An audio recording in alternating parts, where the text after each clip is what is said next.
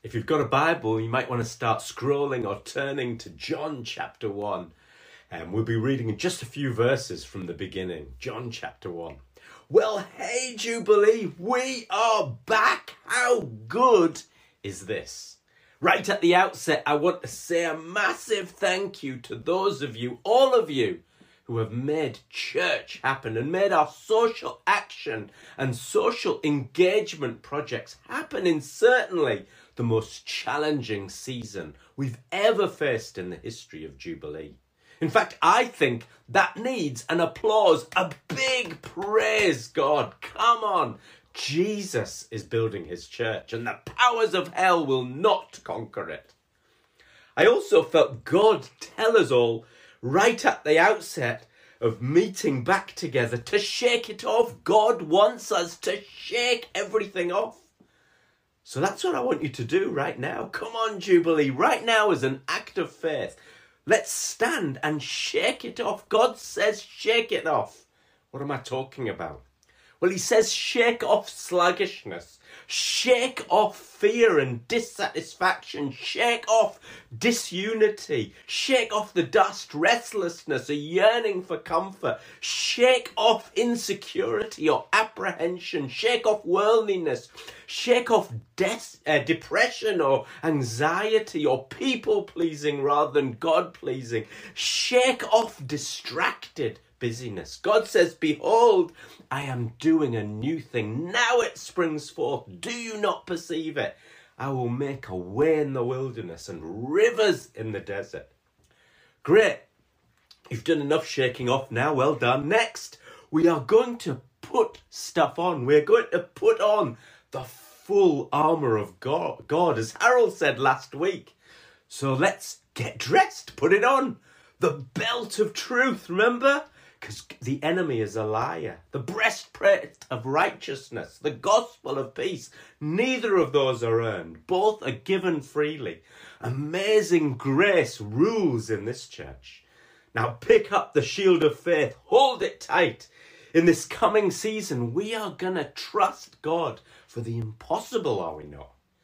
Next, grab your helmets of salvation, a new creation, called to live boldly, you and me, live differently, be who you really are. And finally, put on the sword of the Spirit, which is the word of God, Bible reading made alive by God and put into faith-filled action. Well done, we are now dressed. You're looking good. Great. Now let's pray in the Spirit on all occasions with all kinds of prayers and requests. That's what we're going to do after shaking it off. That's what you do after shaking it off and getting suited up. We pray, as I'm going to do in a minute.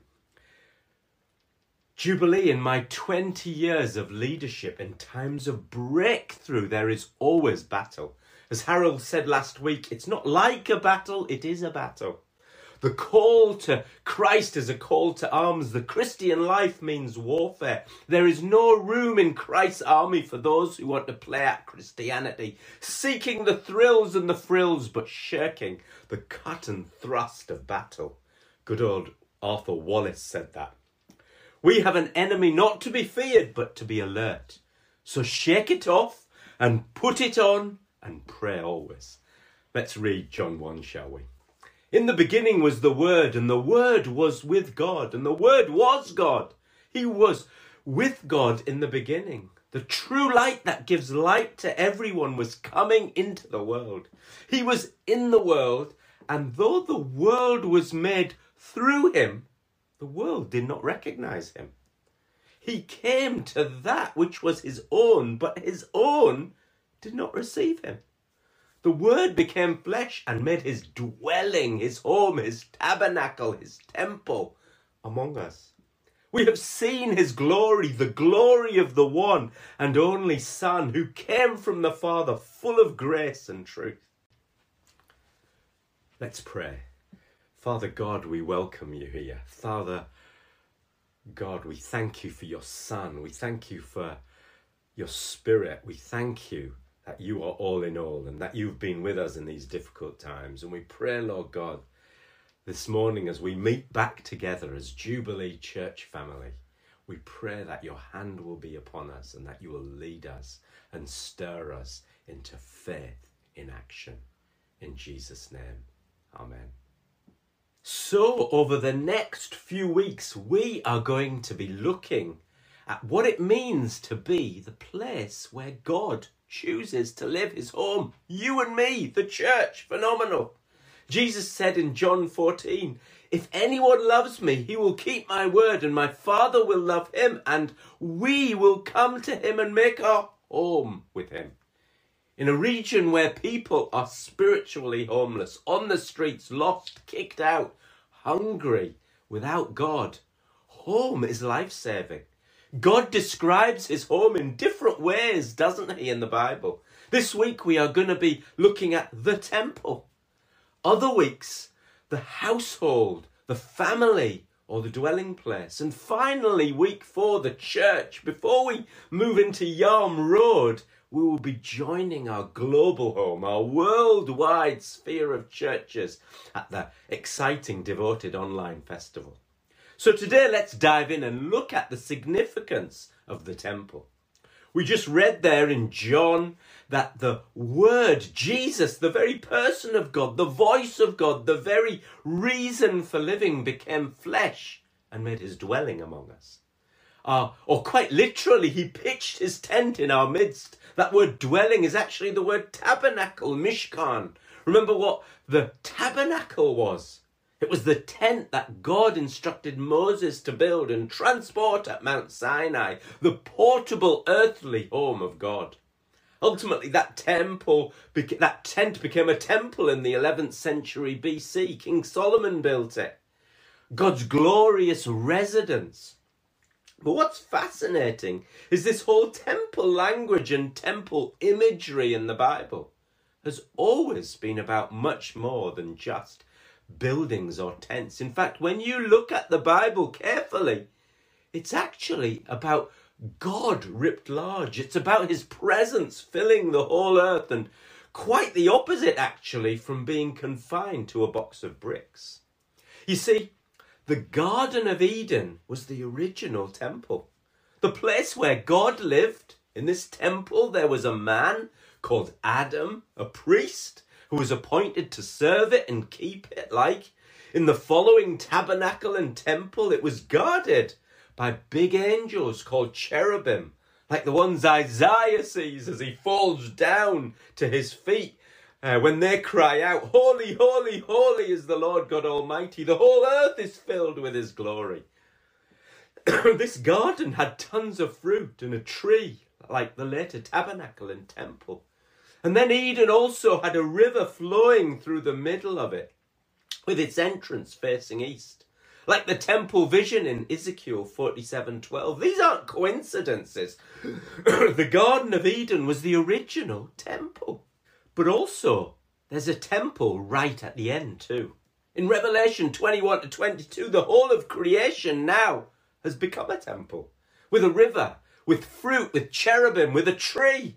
Revelation 22, then the angel showed me the river of the water of life, as clear as crystal, flowing from the throne of God and of the Lamb down the middle of the great street of the city.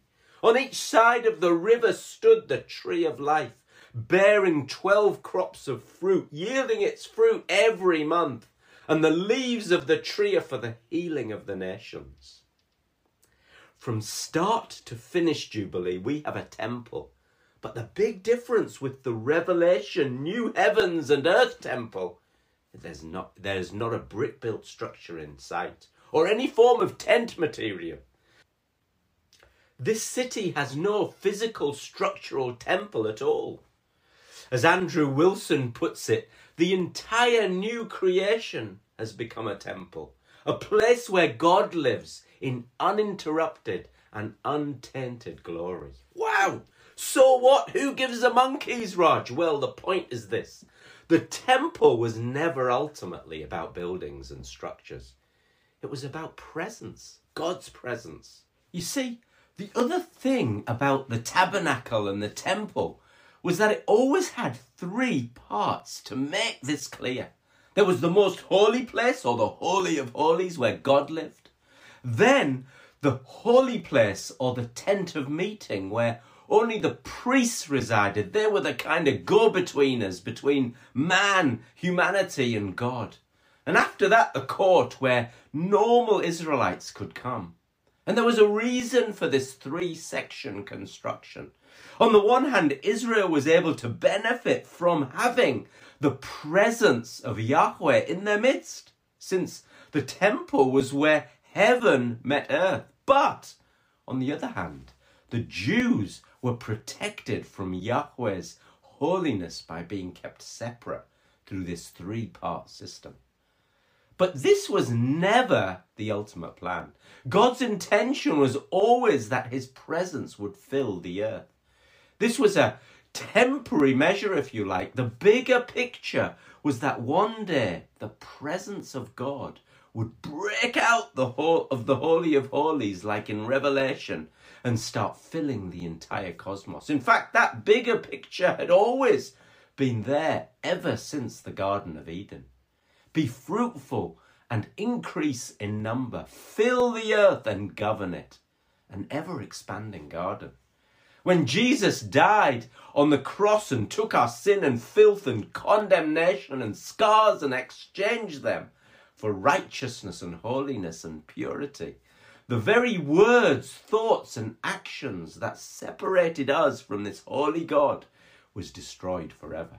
And suddenly it wasn't that the world was just brought into God's presence. That's true and totally great. But bigger than that, the cross took God's presence also into the whole world. Our Father in heaven, hallowed be thy name. Your kingdom come, your will be done on earth as it is in heaven. That's the point. When we move into Yarm Road, we are not just moving into another location, but we are building a missional base, a strategic centre where God's glory will fill Teesside, this nation and the nations. I remember Mickey Vero, a man with a real prophetic gift years ago, talked about how we were a constantly moving train from stop to stop as people moved in and off the train for the next leg of the journey. Always on the move, breaking ground, seeing more people saved, moving into the new. I believe the time is right to move on now to another station. God is calling us to leave behind the church of before lockdown to reap the harvest of the church going forward beyond Freedom Day. This temple, you and me are breaking out. Listen, God says the time has come for you to lead these people into the land I am giving them. Wherever you set foot, you will be on land I have given you, and take possession of the land the Lord God is giving you. We've come a long way so far, haven't we, Jubilee? We planted a church in Hull, which has seen other plants from it, and which now is planting again in another city. We've seen Open Door move from strength to strength, caring and housing some of the most endangered people groups on the planet. I believe that is going to rip large in this next season. We have seen our strong links with Sue and John and the Hope Foundation also become more robust and fruitful. We have raised money for schools and charities and churches across Teesside, this nation and the nations. We have nurtured and encouraged Michael and Mabel Akosha from Ghana to strategically gather a disenchanted group of individuals back into an advancing movement, broadening and deepening our Christ Central family, raising leaders through the School of Leadership, supporting their villages and towns through COVID hardship, and are currently exploring the possibility of being a national compassion hub. We've seen the fruit of Alpha and Salvation over the years. Some of you are sitting and watching this are from that, as we will be reminded of again at the end of the month. And when Jeremy and Anne join us at our first Yarm Road gathering, we are part of a bigger Christ-central church's family on a mission together in over 25 nations and gathering 275 churches. We've sent leaders to Uganda, Liberia, Manchester, Turkey, Kenya, Hull and beyond. We've seen hundreds and hundreds of people saved and added to our church and churches across Teesside and other cities since we started in 1998. We've invested into students who have moved on and are doing amazing things in this nation and other nations. We have helped coordinate Food Bank in the busiest season of their existence so far. These are just some of the things God has done in Jubilee. You will recount loads more, I'm sure. Listen, we must never underestimate the big and expanding temple impact of the church. The Apostle Paul makes this personal in 1 Corinthians 6. Do you not know that your bodies are temples of the Holy Spirit, who is in you, whom you have received from God? All of us. We, the church, are the way in which God's Spirit, his glory, his presence and fruit and trees of healing and rivers of life fill the earth. Fill our streets and workplaces and schools and universities and neighbourhoods and wherever you set foot on land the Lord your God is giving you. Isaiah 54, enlarge the place of your tent, stretch your tent curtains wide, do not hold back, lengthen your cords, strengthen your stakes. Or as Ginny spoke over us at the last Devoted festival, in God's kingdom the dam wall is about to burst. And we are to get right in there, to get into what God is doing right now, to get in the waters that will change the landscape completely. The waters that will drench every available space. There's a lot of prophetic talk about the church not being the same as it was before lockdown. Church without walls, a scattered people. The church has left the building, Jubilee. When God speaks, we must take him seriously. This move to Yarm Road is part of a bigger plan that we feel God is calling us to walk into over this next season. And I really want you to hear this, particularly for those of you like me who don't live in Stockton.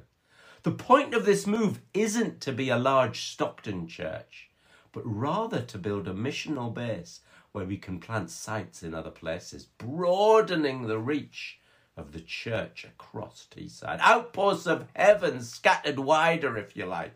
One large church, multiple smaller sites. That's the big change for us. You get what you pray for, don't you? Isaiah 43, forget the former things, do not dwell on the past. See, I'm doing a new thing. Now it springs up. Do you not perceive it, Jubilee? I am making a way in the wilderness and streams in the wasteland. One church, multiple sites, the home of God, his temple, expanding across Teesside, this nation and the nations. Listen, Jubilee, do you have faith for a different way of building church? Will you be obedient to God? Will you be guided by his Spirit to take courageous steps, despite the many questions you might have and the hurdles we will surely face as we move out? Pray. What else about the temple? Well, it had a curtain about 60 feet high and 3 inches thick. The parashah, this curtain was a sign of separation. It was declaring that God is profoundly holy and you are not. And that remained so for 1,500 years. But one day, something happened in AD 30 that would have shocked the temple attendants on that afternoon. Suddenly, this barrier that prevented you from approaching God for 15 centuries ripped in two from top to bottom. 60 inches high, 3 inches thick.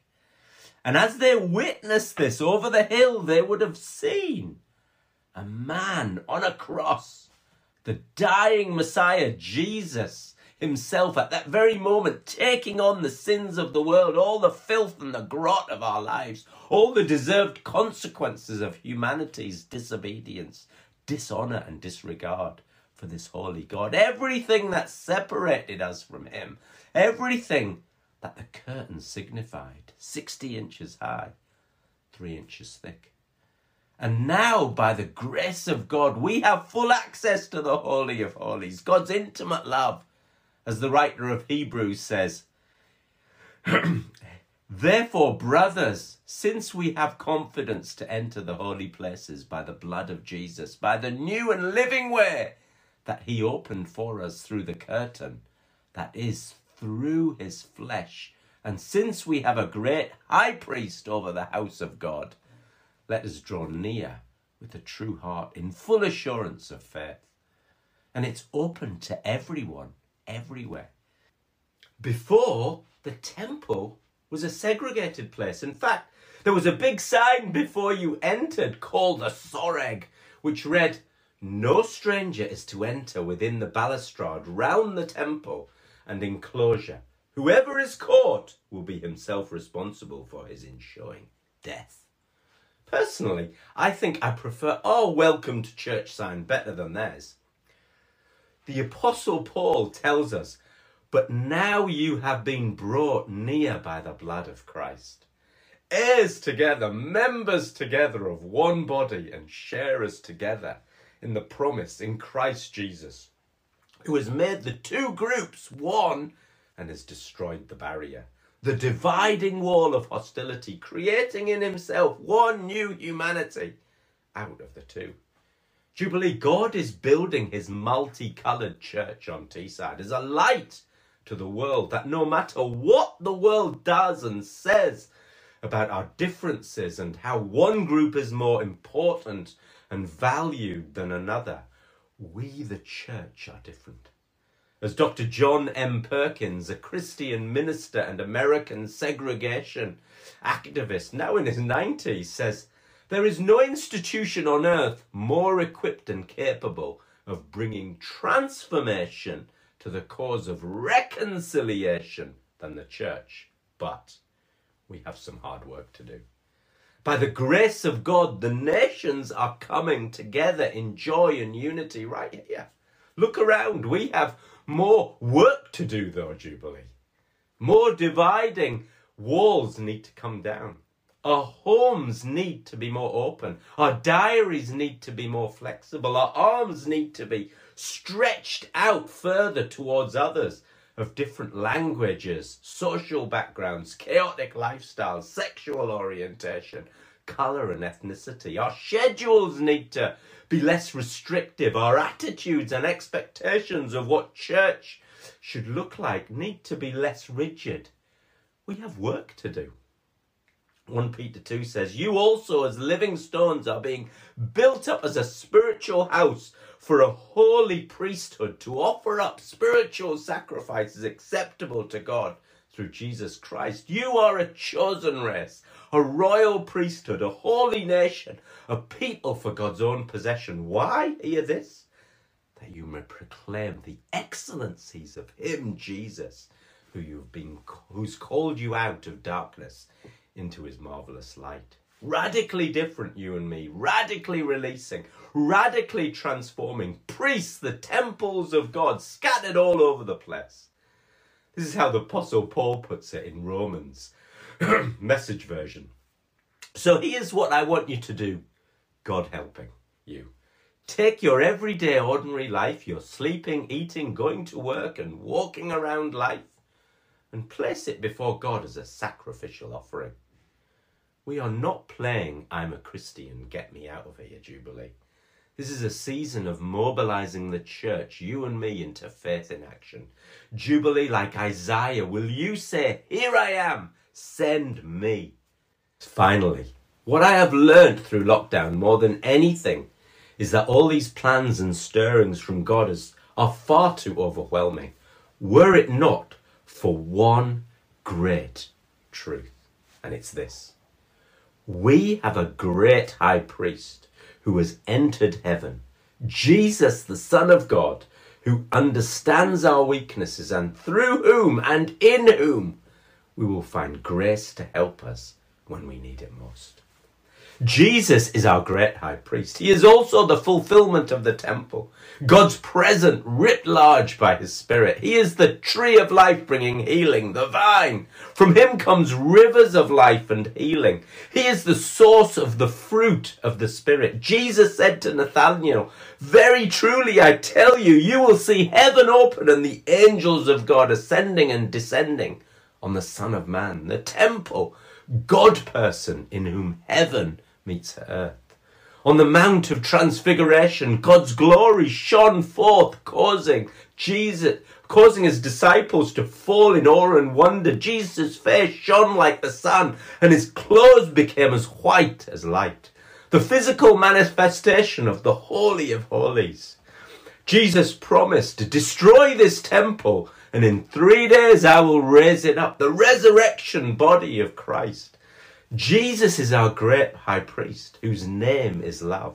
The last Adam, who became a life-giving spirit. I'm going to end with John Piper's words. As long as the world lasts, Jesus will be with us in this world. This is the loving comfort, the one who has put all his enemies under his feet and has died for us and has risen for us and triumphed over sin and guilt and condemnation and suffering and death and Satan, and who has all authority in heaven and on earth. This one, this great high priest, comforts us by promising us that he will always be with us to the end of the age, to do us good and to bring us safely back home. Jubilee, you are home.